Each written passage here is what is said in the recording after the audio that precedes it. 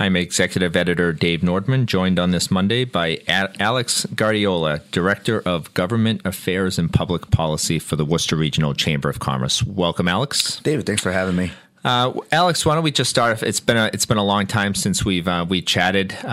Just talk a little bit about the chamber, what you guys are up to, and it's I'm sure every day is a different day and a busy day. Absolutely, and obviously we want to first thank our sponsors who make this happen for us.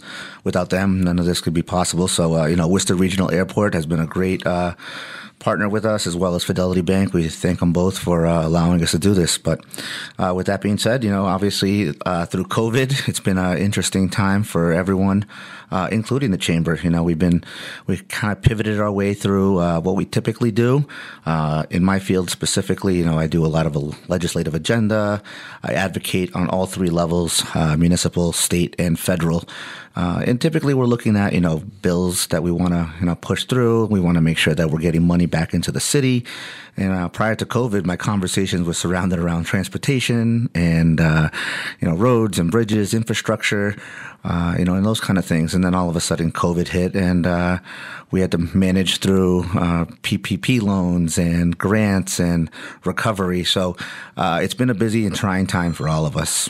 Yeah, so talk about the latest bills. Before we got on the air, we talked a little bit about how there's just so much information out there. Talk about what the latest is coming out of Boston. Yeah, so obviously maybe it feels like a little sense of normalcy just to go back to some regular bills, not just talking about COVID stuff. But again, some of these bills are going to be surrounded around COVID because we're going to have to do some recovery. Tracking the economic development bill. There's a couple of them out there. So we have the House of Representatives version, which is called the Act Enabling Partnership for Growth. That's a $459 million bill. And then on the Senate side, they came out with their own, which is the Act to Encourage New Development and Usher in Recovering Economy, which is also named the Endure Act. So talk about it's sort of your specialty, but talk about like the two separate bills and how you take that information and then interpret it for the local business community. Yeah, so that's kind of what I do specifically is I kind of digest reams of paper. My weekends are really cool. So what I do is I kind of sit down with all the bills and, both bills specifically on this one and kind of read through them both and, kind of highlight what is, the key points of them.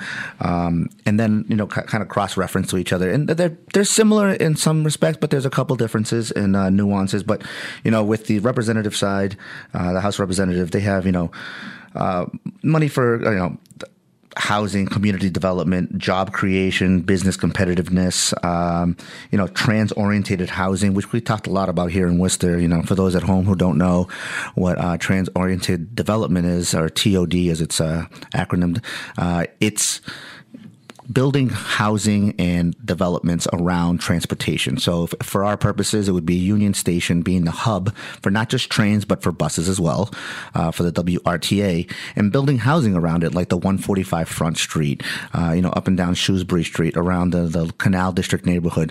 The idea being is getting cars off the road so folks can utilize bikes to get to the actual commuter rail or the bus station, which makes it a more walkable city. And that's kind of been the idea, is making it more dense and walkable downtown, which creates density and vibrancy. So that's kind of the idea with that. And then on the other side, of course, Senate side is very similar. Money for small business competitive grants, which are very important because I know a lot of folks that I speak to on a daily basis do not want to go into more debt. Giving loans is a great thing when you need it, but if you don't have any income coming in, it's very hard to take on a new loan that you don't know if you're going to be able to pay off, and you're signing off on it. So those are kind of things. Infrastructure we've talked about in the past. That's a big one because the infrastructure idea has changed. It's not just roads and bridges. We've noticed that since COVID, it's broadband. We all need better, faster, reliable internet.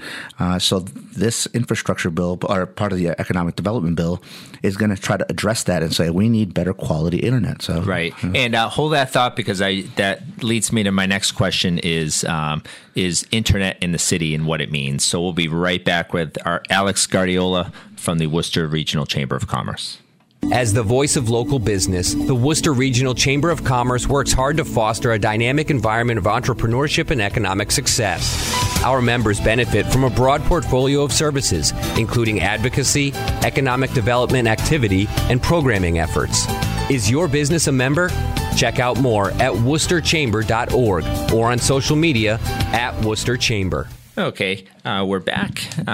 Alex, we before the break we talked. We just made the segue about infrastructure, and it used to be roads and bridges and buildings, but now it's things like internet. Yeah, broadband became it's obviously been an issue for a while, but I think it finally spearheaded through everything else and made it a point that said, I think that we're all going to be utilizing broadband and internet on a regular daily basis, whether it be office or school. Yeah, and anybody who follows the news, read or watched recently the news between the city's provider charter and the school system and how they're at odds trying to come up with a deal in city officials. So where does that stand? Where does the chamber come in to that picture? Where do you kind of see things going? Yeah, so we at the Chamber did a report a few years back, probably about 4 or 5 years now, specifically on broadband and fiber and how we have to upgrade our system. There is a lot of dark fiber in the city that folks don't know about, but we need to be able to connect it to our buildings and our whatever, brick and mortar we want to put it into, whether it's a school, whether it's, municipal buildings, things of that nature. We realize it's a very important part now that everybody is working remotely. Students are learning from home. There's conversations about doing maybe a hybrid schooling coming in the fall, or maybe a full at home. It's an important piece in the sense that, I know the Worcester Research Bureau did a fantastic report. Yeah, that and just reading the title of their report, Broadening Broadband, Considering Municipal Ownership as a Solution to Worcester's Internet Challenges. They really kind of put it out there as a legitimate idea. Absolutely, and I think that they made a strong case for it. There's obviously in Shrewsbury, just a town over, they've been municipal but they also have their own light and power. But internet and cable is a big piece of it, where we could be self-sufficient. We can continue investing in our own city versus waiting for a third party to decide that they're going to, obviously we heard the city manager and the mayor blast, our local provider, but at the same time, we need to come up with a plan before we start pulling plugs on things, because it's the future. We understand this. This is going to be the way that the world works. We all do Zoom. We all do, emails, things of that nature. So yeah, in the report, it's not just based on wishes and theories. I mean, they cited Glasgow, Kentucky as the first city to start their own internet service provider, their ISP system. So I think what's impressive about the study is that it's not just wishful thinking, that there was some actual study and thought that went into it. Yeah, absolutely. I mean, they cited a few cities which were very similar sized, same kind of demographics. So it shows the actual availability of it, and something that maybe the city should start considering as an option. Yeah, and especially now with COVID and so many people working remotely, it's become such a just an important issue for everybody. Yeah, and obviously, walking from the chamber to down here to the T&G, it's a little eerie walking down the street when there's nobody, bumping into you or you're trying to sidestep anybody. So it just goes to show you that people are starting to work remotely more often and probably in the near future going forward. So. Well, hold that thought, because I do want to talk to you about remote working remotely, the occupancy rates downtown and other things that the chamber is involved in. So hold that thought for 1 second. As the voice of local business, the Worcester Regional Chamber of Commerce works hard to foster a dynamic environment of entrepreneurship and economic success. Our members benefit from a broad portfolio of services, including advocacy, economic development activity, and programming efforts. Is your business a member? Check out more at worcesterchamber.org or on social media at Worcester Chamber. Okay, we're back with Alex Gaurdiola from the Worcester Regional Chamber of Commerce. Alex, we just talked a little bit about internet and infrastructure and how it's so important, and that segue into remote working remotely. Talk a little bit about the people you've talked to, chamber members, and how it's going and what they think the future might hold. Yeah, I mean, in the conversations that I've had with our members here in the downtown area specifically, I think that you're going to see that more and more companies are going to use remote as an option, which means that a lot of our brick and mortar is going to have to change.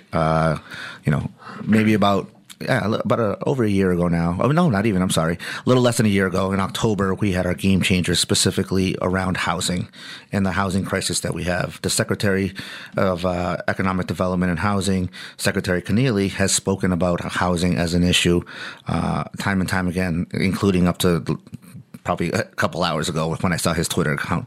It's an important piece. And I think that maybe this is an opportunity to change some of these buildings into, maybe mixed use where you have half commercial office space and then half, units people can live in. Yeah, and I just want to ask you specifically about a couple of high-profile buildings downtown. One being, I know Tim Murray, the president and CEO of the Worcester Chamber of Commerce, talked at length about the Unum property, and then the other one is 446 Main, which a Telegram Gazette story, last week, just a couple of days ago, mentioned was about half full as they undergo a substantial renovation. Just talk about those properties and any other properties. Yeah, so we'll start with Unum. Obviously, sure. It was disappointing to hear that they were going to be leaving. I think that we saw some of the writing on the wall. 5-6 years ago, they were at 700 employees. As of when they left a few weeks ago, they were down to 400 in the area, and I think that you started to see the trend. They gave up some floors, so it was a little disheartening to hear though that they were going to just pull the plug outright. But those are their choices. But I think that I think that they're going to have to make a valiant effort to make sure those spaces are leased, just because of the fact that they do have a contract with the city.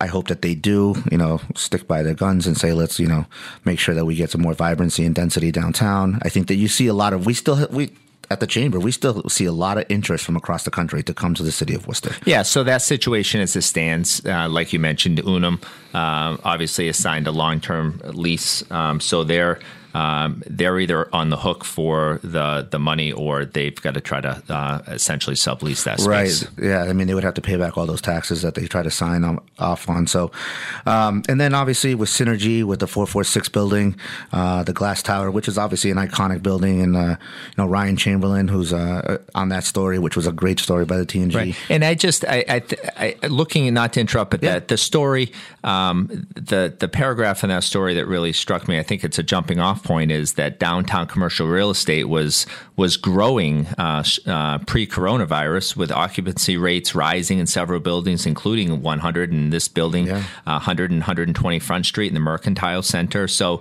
does the fact that coronavirus was the cause of maybe some of these issues, does that give you hope and faith that when things do rebound, that that it'll rebound in the in the rental market as well? Yeah, I think that we still have faith and hope, and we truly believe in it. That you're going to see people who still want to do work in Worcester, and you see companies that come from across the country. Bloom Shapiro, perfect example. They had to set up shop here because they knew this was the next place to be.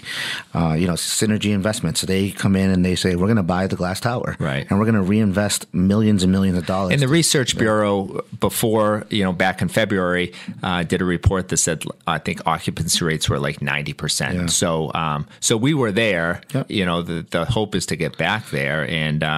And you, before I interrupted you, you started talking about 446 Main and the Glass Tower and what the future holds there.